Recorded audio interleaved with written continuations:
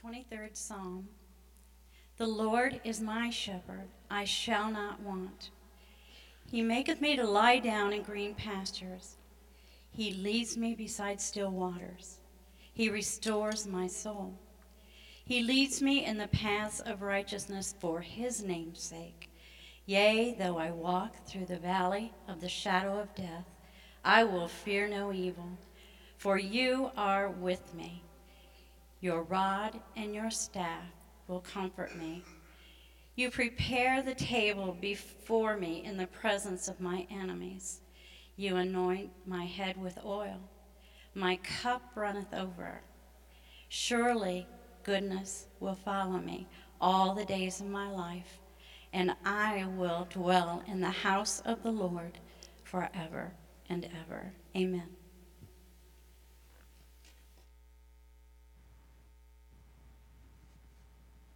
Thanks, Bobby.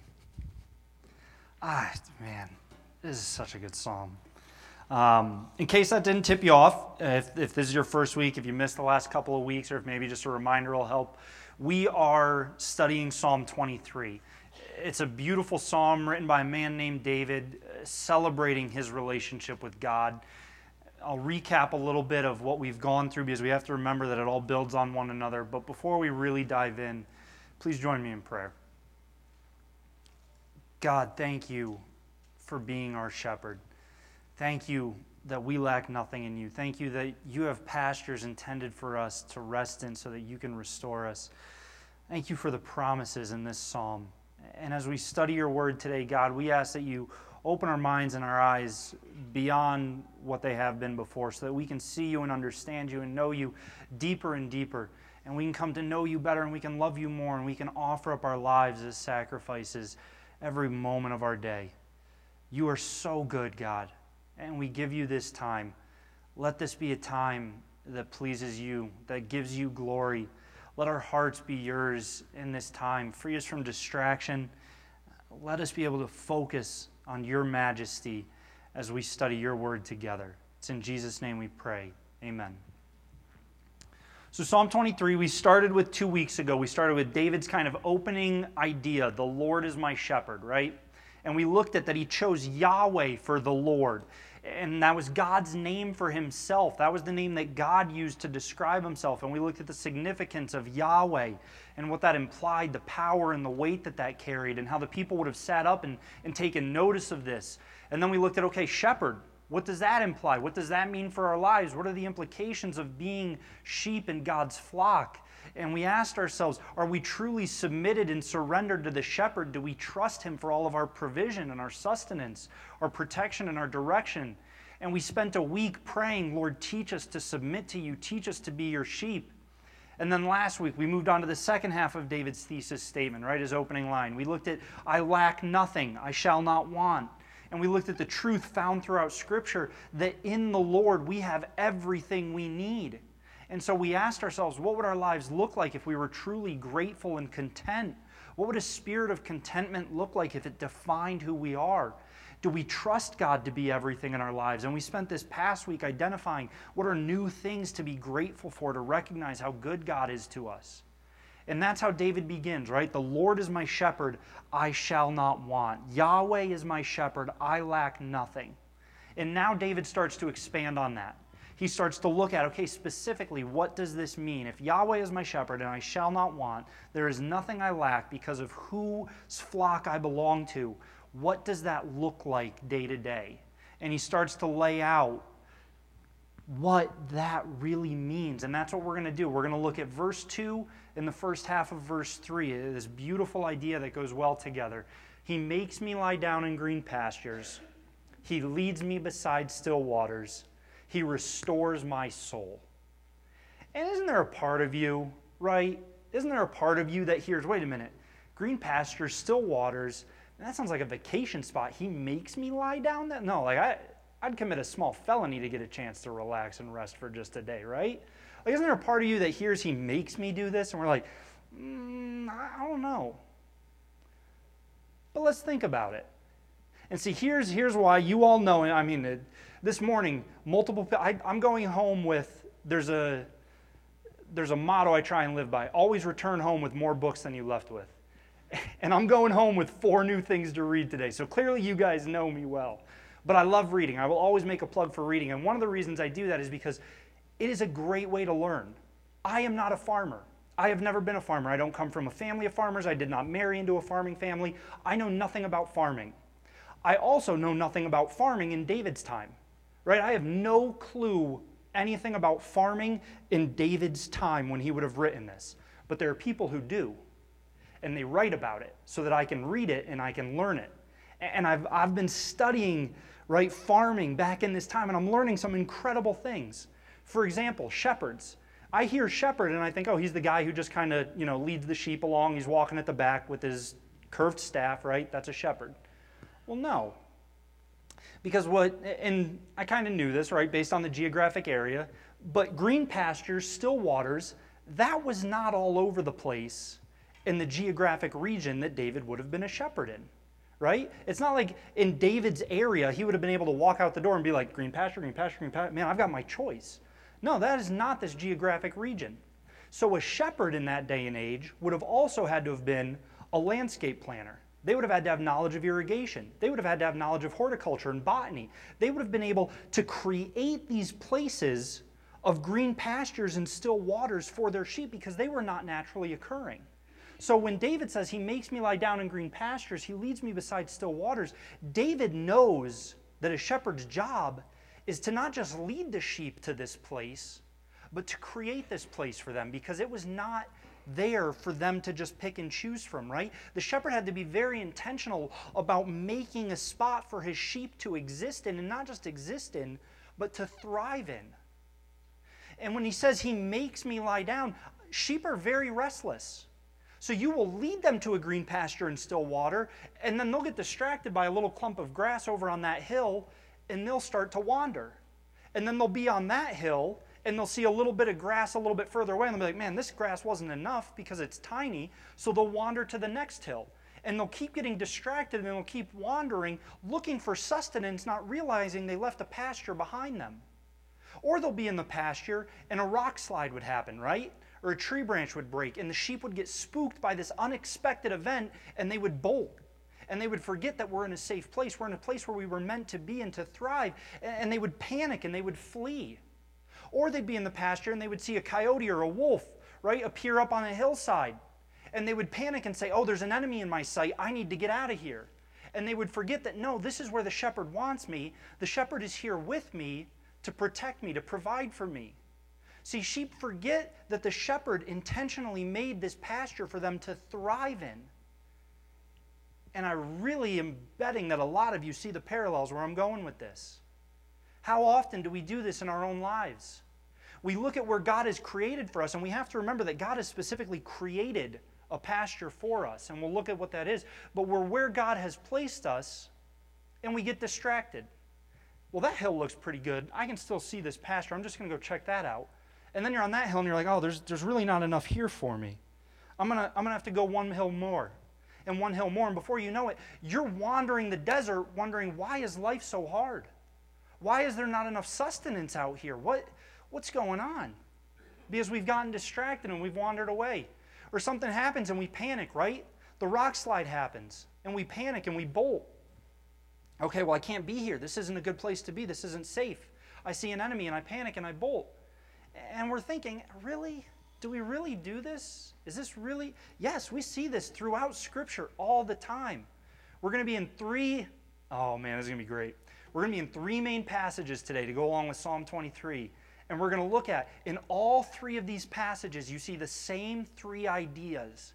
See, because studying Scripture, you start pulling on a thread, right? And you see a thread, and then you find it connected over here, and then you find it connected over here, and as you step back, all of a sudden you see that all these threads are woven together to form a beautiful tapestry. And so not only is there great detail, right? You're looking at a little tiny spot and you're like, wow, the detail in this is incredible. And then you take a step back and you see the common threads woven throughout Scripture, and you see the big picture. And it's incredible, and it's so much more rich and vivid than that little section. So that's what we're going to do. And the first passage we're going to look at that I would invite you guys to turn to is in Isaiah chapter 30. And we're going to read verses 15 through 18 of Isaiah 30. For thus said the Lord God, the Holy One of Israel. So this is the Lord speaking. For thus said the Lord God, the Holy One of Israel. In returning and rest you shall be saved. In quietness and in trust shall be your strength. But you were unwilling, and you said, no, we will flee upon horses. Therefore you shall flee away. And we will ride upon swift steeds. Therefore your pursuers shall be swift. 1,000 shall flee at the threat of one. At the threat of 5 you shall flee, till you are left like a flagstaff on the top of a mountain, like a signal on a hill.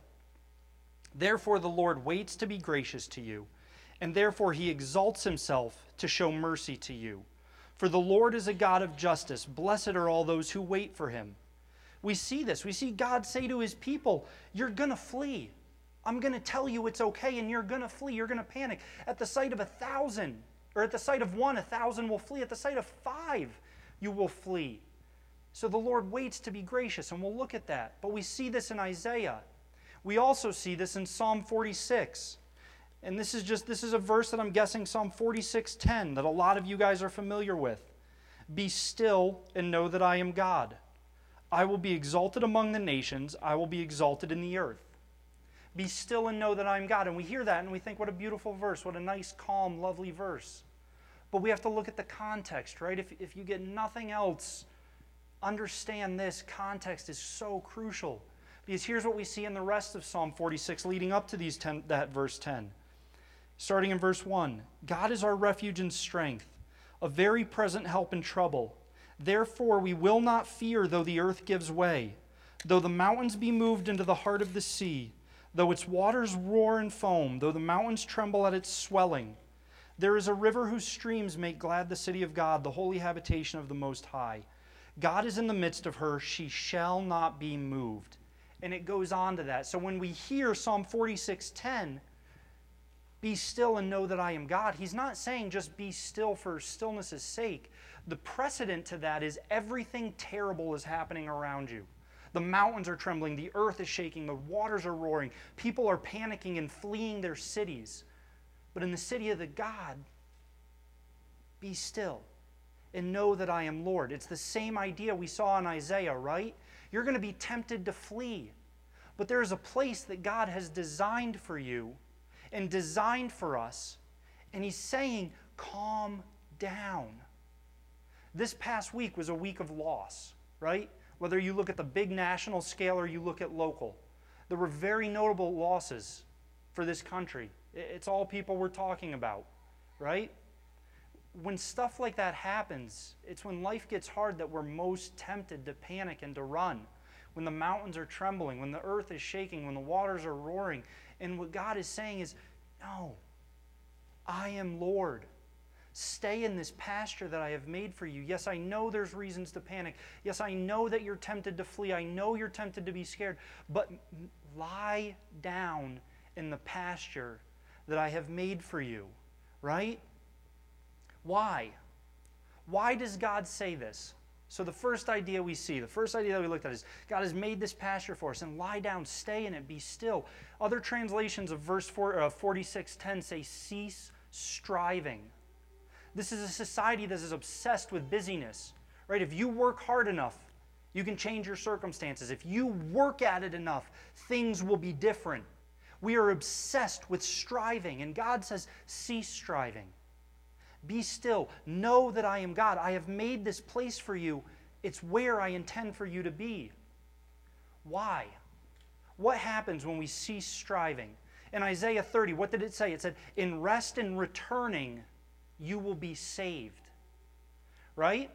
What does he say? This isn't a trick question. Psalm 23, he makes me lie down in green pastures. He leads me beside still waters. He restores. What is restoration? Restoration is halting the progress in one direction and returning it to its original intended state, right? The exact same idea we see in Isaiah. In returning, you will be saved. If your hobby is restoring old cars or restoring old cabinets, right? Like you've got rust, you've got decay moving it in one direction, and you stop that and you restore it, to what it's intended to be. And so we see this. We see this in Psalm. We see this in Isaiah. In returning and in rest, you will be saved. We'll look at some of Jesus' words because we see the same thing that Jesus says. This is in Matthew 11. Oh, turn too far. You've got Matthew 11, 28 to 30. And Jesus says, "Come to me, all who labor and are heavy laden, and I will give you rest. Take my yoke upon you and learn from me, for I am gentle and lowly in heart, and you will find rest for your souls. For my yoke is easy and my burden is light." We overlook these words, right? We overlook these promises. We overlook, "In rest and returning you will be saved. Turn to me, take my yoke upon you, and you will find rest for your souls." And we continue in the direction we're going, wondering why life is such a burden. And we continue in the direction we're going, wondering why it feels like we can't get enough and why nothing is working. And God is saying, return to me. Lay down, stay where I've meant for you to be so that I can restore you. Because that's what God desires, is restoration. He wants to restore you. He doesn't want you to be wandering through this life exhausted, thinking it's miserable. And what does he restore? Again, not a trick question. He makes me lie down in green pastures. He leads me beside still waters. He restores my soul. We saw the exact same thing in Jesus' words. "Come to me, take my yoke upon you and find rest for your souls." Wait a minute, Sam. You said we see all three ideas in Isaiah, right? You didn't say the word souls in Isaiah. You talked about returning and rest. You talked about restoration. But we don't see souls. Good observation. But this is why we study. This is why it's fascinating, because we pull the threads and we begin looking at things, right? And we see, no, this is throughout Scripture the same idea. Soul is one of those words that we use we use it, but I wonder how many of us really understand what it means. And I've taught about this in some of my classes. I've talked about this in some of my sermons in the past. And I wonder if anyone remembers, but soul is a Hebrew word for self. And that's still a little bit of a nebulous concept, right? Like yourself. But so what this Hebrew word for soul means is your passions, your desires, the things you crave, your appetite. That's what soul is. Soul is it's the essence of who you are. It is what you are most passionate about. It is what drives you, what consumes you. That's what soul is, right?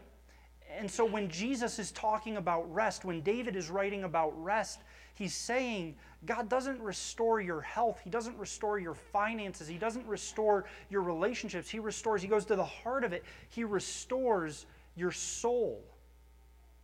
So the question we have to ask ourselves, am I passionate about God? Do I desire God? Do I crave God? I mean, my appetite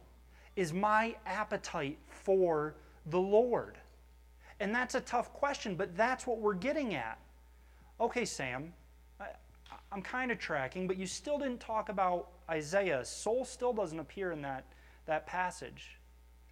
Okay, still a good observation. But again, this is why we study. This is why we go deep. Because there's another word that appears twice in that passage in Isaiah. In the last verse, "Therefore the Lord waits to be gracious, and then blessed are all those who wait on him." You know what that word wait means? We hear wait and we think like, okay, I'm waiting at the BMV. I really don't want to be here, but I'm waiting. I'm bored. I'd rather be elsewhere, but I'm waiting. That's not what that word means. That word wait in the original language means you're waiting with eager anticipation. You can't wait, right? It's also translated as you long for. The image, the thing that pops into mind, who's got dogs, right? Where are my dog people? Dogs, they're the best, right? There we go, dog people. We've got a little dog, right? When we get home, the way our house works, you open the door, you've got a couple steps up into the kitchen, and then you've got another kitchen door, and that's where his dog gate is, right? As soon as we unlock that door, you hear the scrabbling of feet on our hardwood, and he comes flying around the corner and presses up against that gate, right? And his whole body is shaking because he can't wait to be with us. He is so excited. He is consumed with, I just want to be with you. That's what that word wait means. That verse where it says, the Lord waits to be gracious on you. Blessed are those who wait for him. It's not saying that God's sitting around twiddling his thumbs like, yeah. It's not saying, blessed are those who are sitting around twiddling their thumbs like, meh. It's God can't wait. God longs to be gracious for you. He longs to exalt you. It brings him joy. And it's saying, blessed are those who long for God, who can't wait to be with God. They are consumed with being with God. Does that sound like desire? Does that sound like passion? Does that sound like your appetite? So in all three passages, and this is what I mean, you see these threads connecting everything and you get the big picture. And it makes me think of, in Chronicles of Narnia, I love C.S. Lewis because he's a genius, right? And in Chronicles of Narnia, in the last book, they're in Aslan's kingdom. And the eagle is flying with them as they explore the lands. And the eagle says, further, children, faster. Run further, run faster. And they do. It says they run further and faster, and there is always more ahead of them. But they run without tiring, for they are in Aslan's country. That's what studying Scripture is. That's why I love studying these verses and taking the time to dive in, because I feel like God is saying, further, faster, children. There is so much more. Look at these words. Look at how Psalm 23 and Isaiah 30 and Matthew 11, look at how they tie together and learn this truth. That I have created a place for you. I have intentionally in the barren wilderness sculpted out and landscaped and irrigated and made a pasture for you. And I want you to be there. Why? So that I can restore your soul. You're tired, you're weary. Yes, I know, I get that. That is why I have made this place for you, so that you can abide in it and you can thrive in it. Right? The pasture isn't designed so that the sheep can barely scrape out an existence. One of my wife's favorite verses is John 10:10. The thief comes to kill and destroy, but I have come that they may have life and have it abundantly, or have it to the fullest. God has created a pasture for us to be in, not so that we can barely scrape out a meager existence, but so that we can thrive. And that's what we see in Psalms, that's what we see in Isaiah, that's what we see in Matthew. We see this truth of, return to me, you are heading in that direction. The natural flow of life is taking you away from me. It's filling your lives with busyness, it's filling your lives with chaos. Return to me, find rest. Find peace, find strength, find saving, so that I can restore your soul. I can look at what you're passionate about. I can look at what you crave, and I can return it to be about me. That's what we see in these passages. That's the thread that unites all of them, and we get this truth in Scripture, and it's beautiful. And that sounds great, right?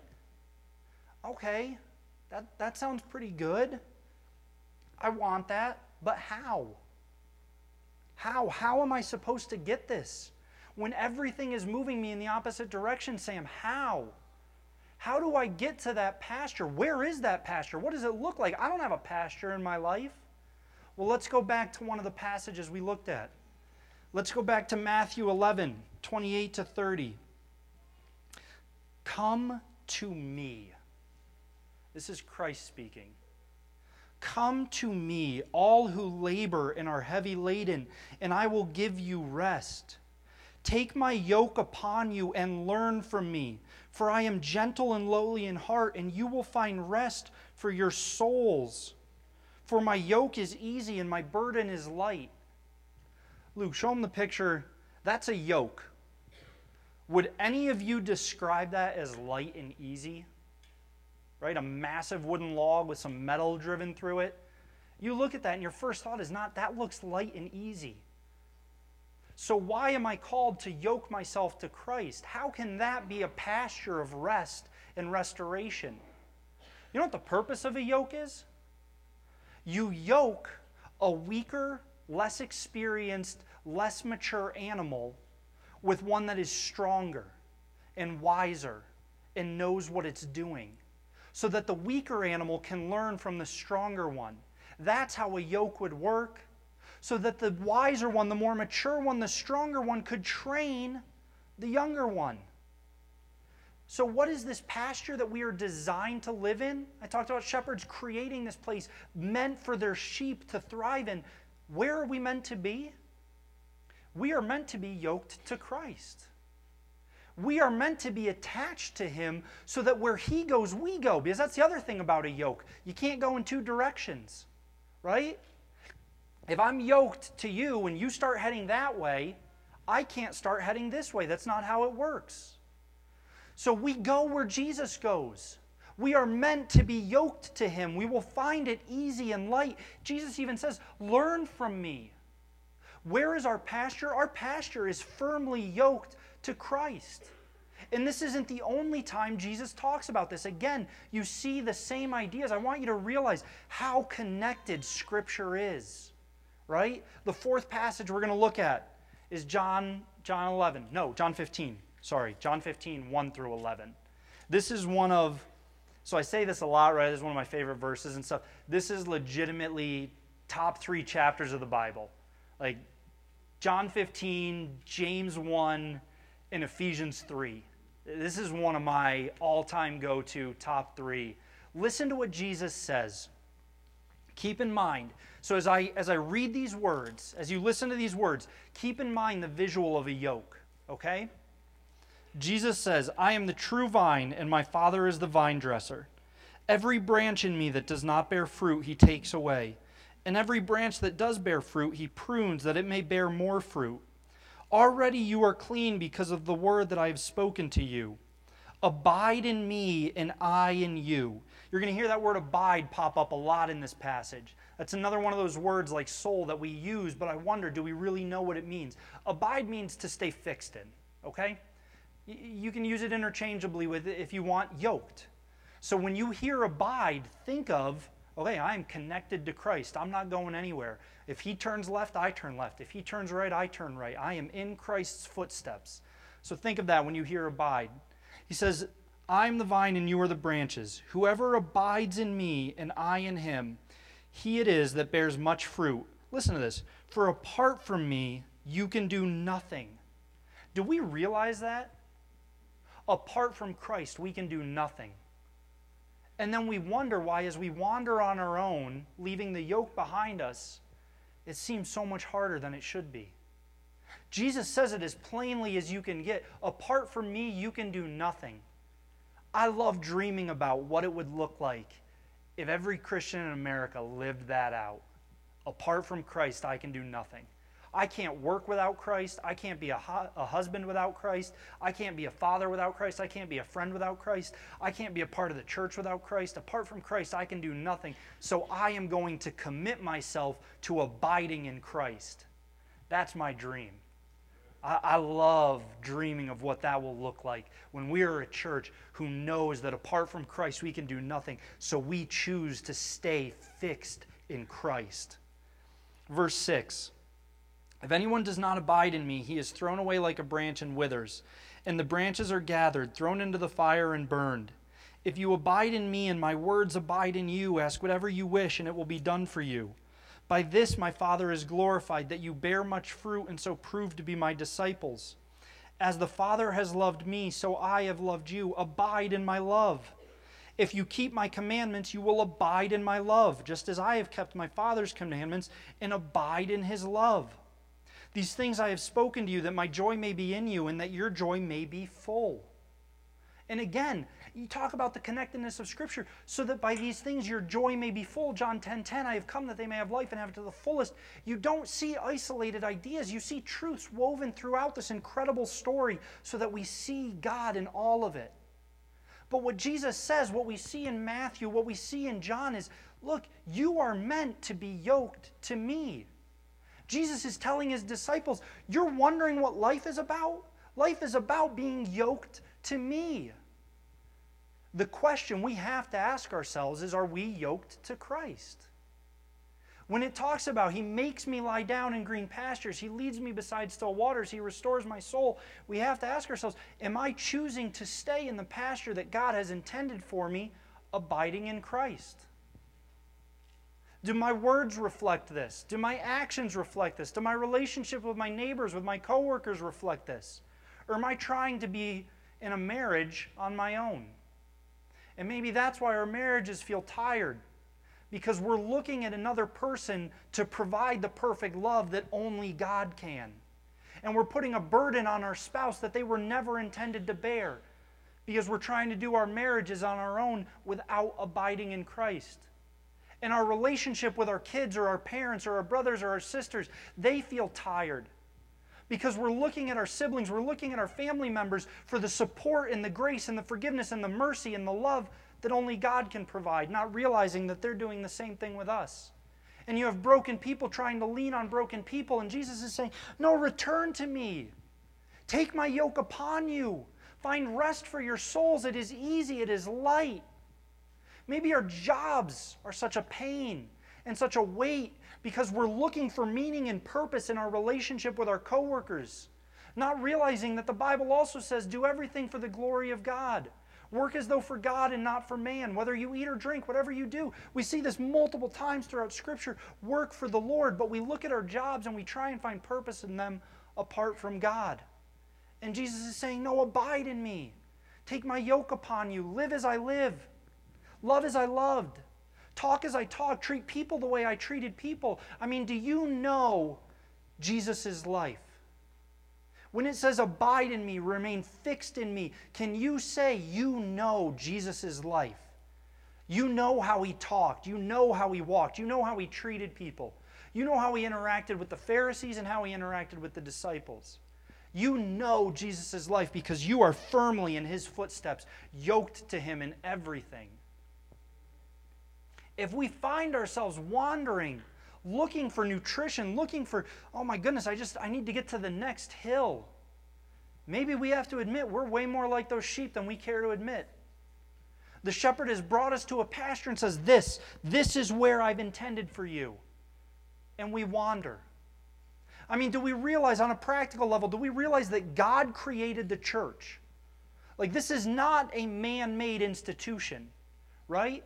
God, if you look at the New Testament, look at Acts, look at Ephesians, look at how he talks about the body. God planned the church to come together and to provide for one another. What you lack and what you lack and what I lack, because what I lack you have. And we can be there for one another. Galatians 6:2 says, bear one another's burdens and so fulfill the law of Christ. God created the church for his glory and for his people. And we wander. We wander from the pasture of the body of Christ, and then we wonder why it's so hard. God created marriage to glorify his name, right?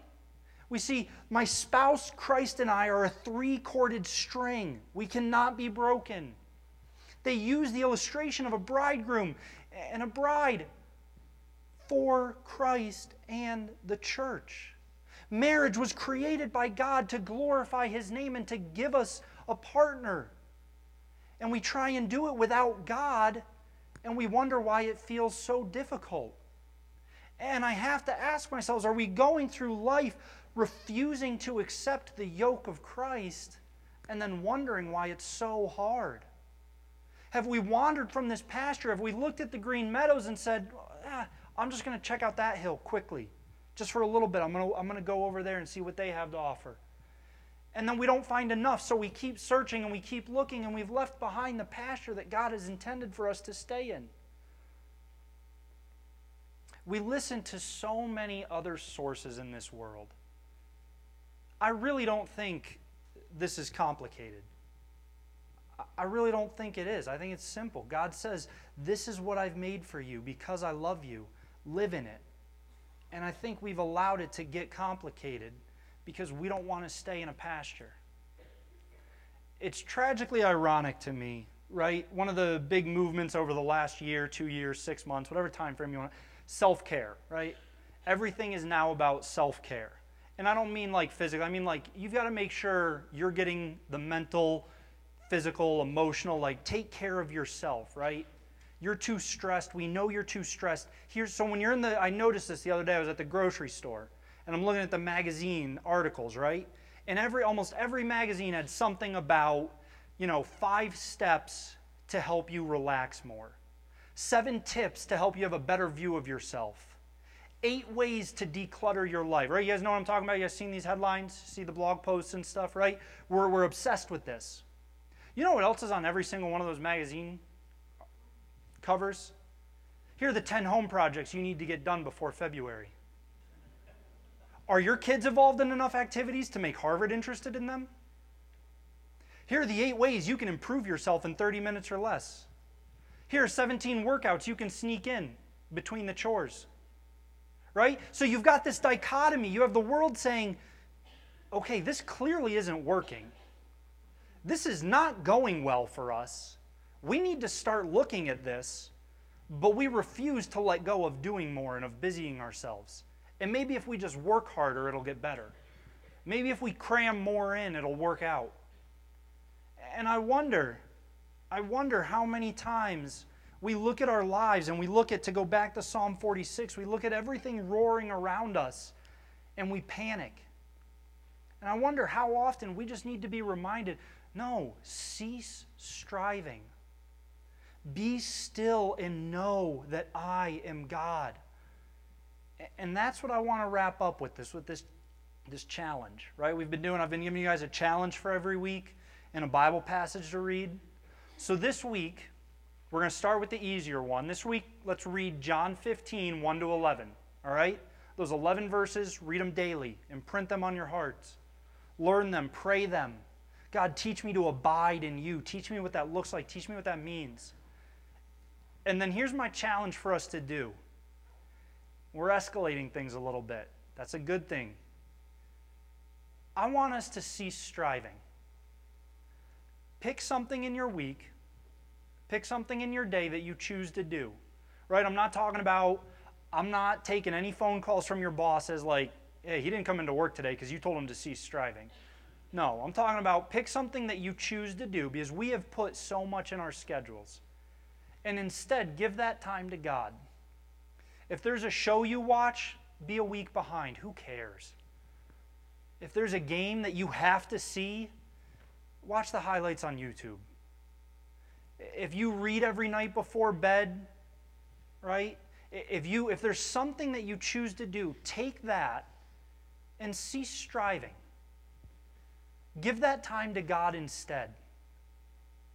Give it to Him. Go before Him. And I realize this might be a little odd for people. What does this mean? Be still, cease striving? So be honest about it, right? There's nothing wrong with being honest. We should be honest. So there's something I do every Tuesday night, right? Every Tuesday night, I'm down in the basement working on my hobby. You know, I'm going to take that hour, I'm going to give it to God. And I'm going to start it with a prayer. God, I've never done this before. I don't know what this is supposed to look like. Sam told me to do it. I feel kind of uncomfortable. But you know what? I trust you to be able to work in my life, even if I'm not sure how it's going to go. What's wrong with that prayer? What's wrong with admitting, I don't know what this is going to look like, but I want to know you more? So I would challenge you, pick something in your life and cease striving. Maybe it's 30 minutes, maybe it's an hour, whatever it is, give it to God and give it entirely to God. Surrender it to Him. Let's stop striving. Let's be still. Let's look at the pasture He has made for us and let's choose to rest in it. Let's return to Him. Let's abide in Him. Let's come before Him and truthfully say, Lord, I want to know you. I want to be fixed to you, Christ. I want to stand where you stood. I want to walk in the way that you walk. Teach me. That's my challenge this week, right?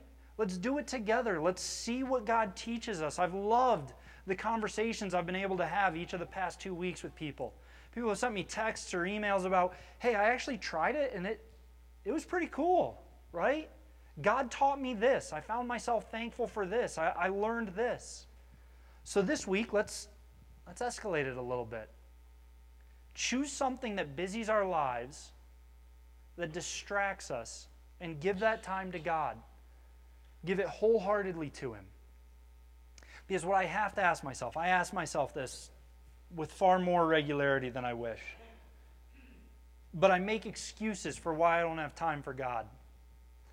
I make excuses for why this week, next week, God, next week I promise you'll get your time. I'll rest in you next week, but not this week. This week I'm too busy.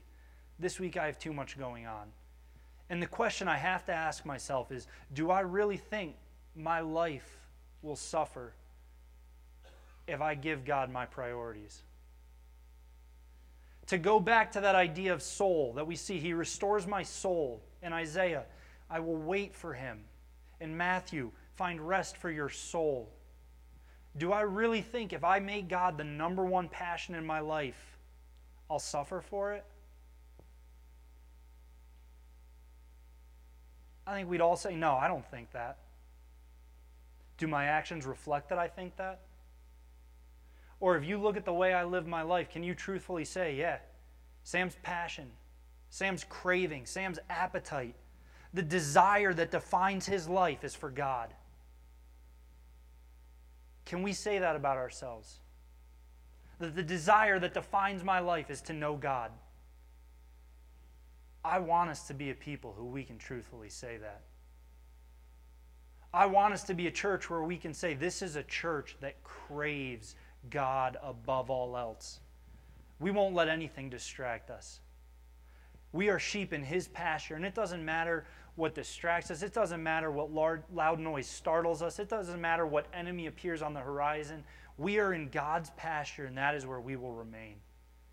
We will abide in him every day of our lives. We have yoked ourselves to Christ, and there's not a thing in this world that could get me to take that yoke off.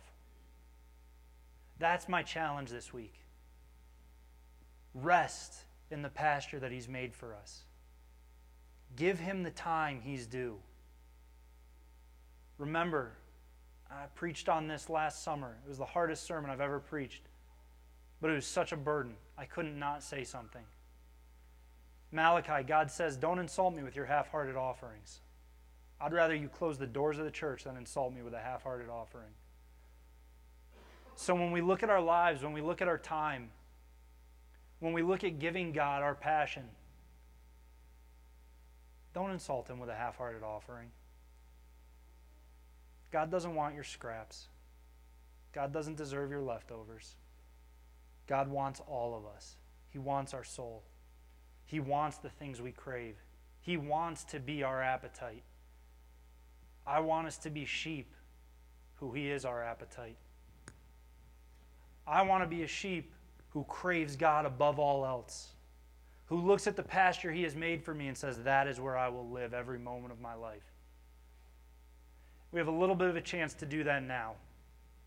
We're going to go into a time of worship and prayer. We've got a song picked out. I know I just said, right, sing the words of these songs and let them be prayers. But this time, listen. Okay?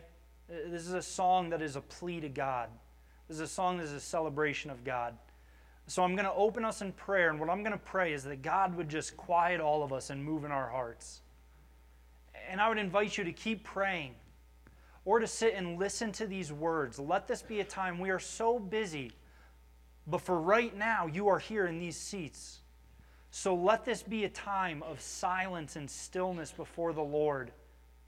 Listen to these words. Plead them with God.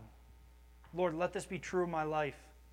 Teach me to abide in you. Let's pray.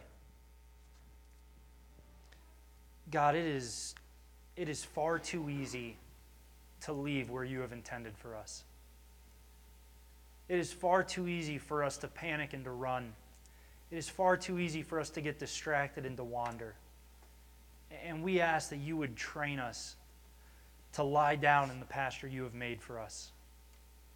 Whatever direction we're heading, if it's half a degree off from you, restore us. Correct our direction, God. Let us be trained solely on you.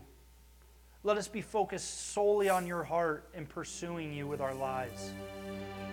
Teach us to abide in you. Teach us to remain fixed in Christ. So in this time as the worship team leads us, we thank you that we can do that. We thank you that we can be still before you.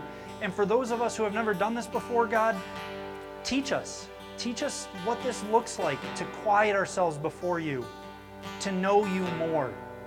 Let this be a time where you speak to our hearts, where you draw us into your presence so that we can crave this with everything we have, God. I ask that you burden this church.